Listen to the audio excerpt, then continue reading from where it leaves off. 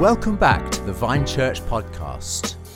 Today we continue our studies in 1 Thessalonians, Paul, the Gospel and the Church. If you haven't already, you can find us on YouTube at the Vine Church Heart. We'd love for you to join us over there. Good morning, everybody. Nice to be back with you again.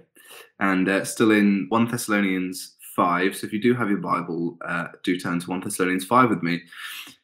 And this morning, I kind of just want to give a kind of a macro view on a few verses and just kind of give some new context to it that we've not been looking at in the last few times. And then tomorrow, Andy's going to kind of go the extra mile with what I share this morning. But we've been looking recently, and we've kind of hung quite a long time on verse 16 and 17 about rejoicing always and praying continually. And then yesterday, Andy got into the giving thanks in all circumstances. And as I say, we've kind of been in these just two verses because there's a lot in there for the last probably 2 weeks now, maybe even more than that. And I just want to add a few more verses on and then kind of give, as I say, some new context to that. So 1 Thessalonians 5, verses 16 to 22 says this: Rejoice always, pray continually, give thanks in all circumstances, for this is God's will for you in Christ Jesus. Do not quench the spirit, do not treat prophecies with contempt, but test them all. Hold on to what is good, reject every kind of evil. Now, one thing that I think we often miss in our English translations is, and in fairness, for those who are watching, you could kind of accuse me and Andy of reinforcing this ourselves, is that we read these as though these are commands for us as individuals to apply. You know, I as an individual have to rejoice always. I have to pray continually, and I don't think that's not a bad reading. It's not like if you are rejoicing continually and praying all the time, then we're going, no, you misunderstood it. Rather, I think there's more of an emphasis on the communal aspect of this, because in English we don't have any way of differentiating between you singular and you plural. I mean, sometimes we say you guys or you lot, but grammatically there's no way that we actually can have that clarity. In Greek, there's a different way of forming a word if you're talking to a group than if you're talking to one person. And so, unsurprisingly, all of these commands are given to a group. They're all plural you, plural second person. And so what we're finding here is that Paul isn't necessarily just speaking to what marks the individual Christian in their own personal private time, but what marks us as a body in doing this together. And the corporate aspect of the Christian faith, the communal aspect, really does need to be emphasized more, I think, today. Over the last 2 weeks, I've been listening to a podcast, multiple podcasts actually, on church history. And the thing that struck me, because what seems to be common in all these periods of the church that I'm listening to, is the real emphasis on the communal, the gathered body of the church, on the Christian life in the context of that fellowship.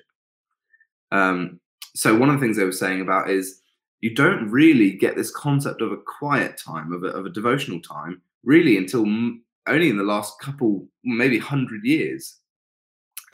It's not really a thing that people talk about. Conversion experiences isn't really something to talk about. People don't think in terms of that way. When people talk about hearing the word and being impacted by the word and chewing on the word, it seems to always be in the context of being submitted to a group of elders or to a vicar or a pastor who cares for them, and hearing them teach the word in that context as a body. They talk about praying together as a body, about praying in church together. It's far more focused on doing these things, which, as I say, I don't want to undermine the concept of a quiet time or having your own devotional time with God. That's good, but I think in today's kind of Christian culture, perhaps we can undermine the importance of doing these things in a communal context, of making prayer something that marks our gatherings together, making rejoicing marking something we gather together. And it's interesting, the word for rejoice is the word Evchariste, which is where we get the word Eucharist for communion. That's giving thanks in all circumstances is Evchariste. So, and in later on, I mean, by the end of the first century, Christians would read the word Evchariste not as thanksgiving, but as referring entirely to communion.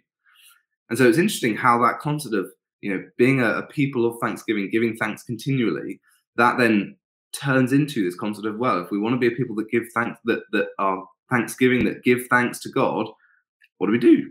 We break bread and we share wine together. We come to the Lord's body and blood. We are united around His table.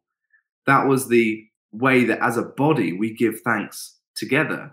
There's an ancient church kind of directory, if you like. It was written about 50 AD, called the Didache, and it has this wonderful prayer when you're doing the communion, when you're doing the Eucharist, and it's very much has that kind of communal aspect of, Lord, thank you that you have the bread that was spread around on the hills that our fathers ate in the desert.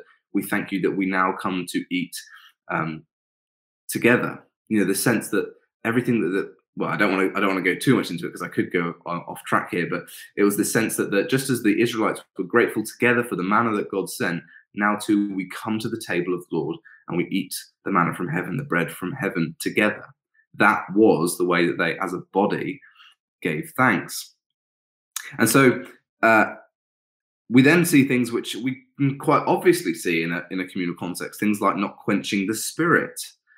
I think that I'd actually have a harder time seeing how that could be understood in an individual context. It seems that this is as a body, as a church, we're not quenching the spirit, but we are testing everything. We are hearing what God has to say to us. We're not treating prophecies with contempt, as the ESV says. We're not despising prophecies, and we have a responsibility to test them all.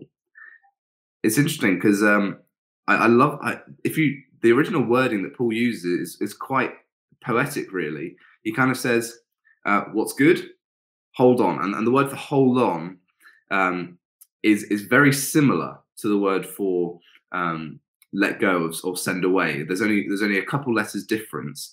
So he says, what's good, hold on.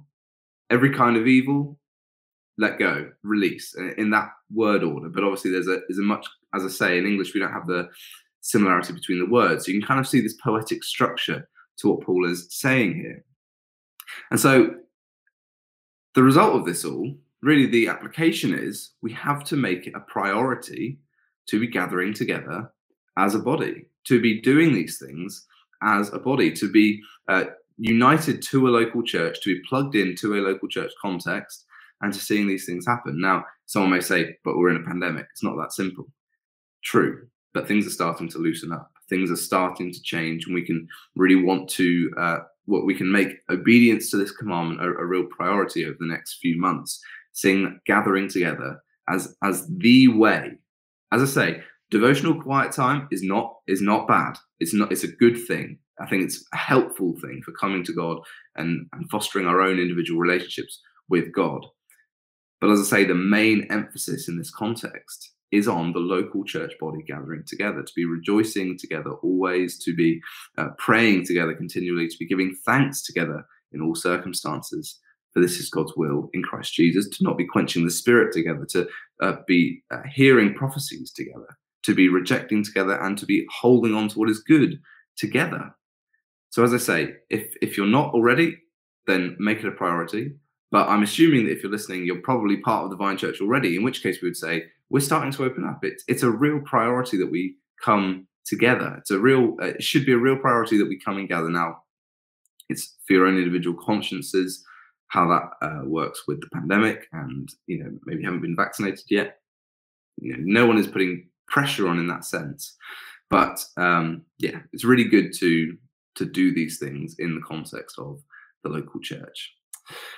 Um, so let's pray in response to that. Heavenly Father, we thank you that you have gathered us together as a body, Lord, that you've called us to be together in community, Lord, that you've called us to rejoice together and give thanks together and do all these things together.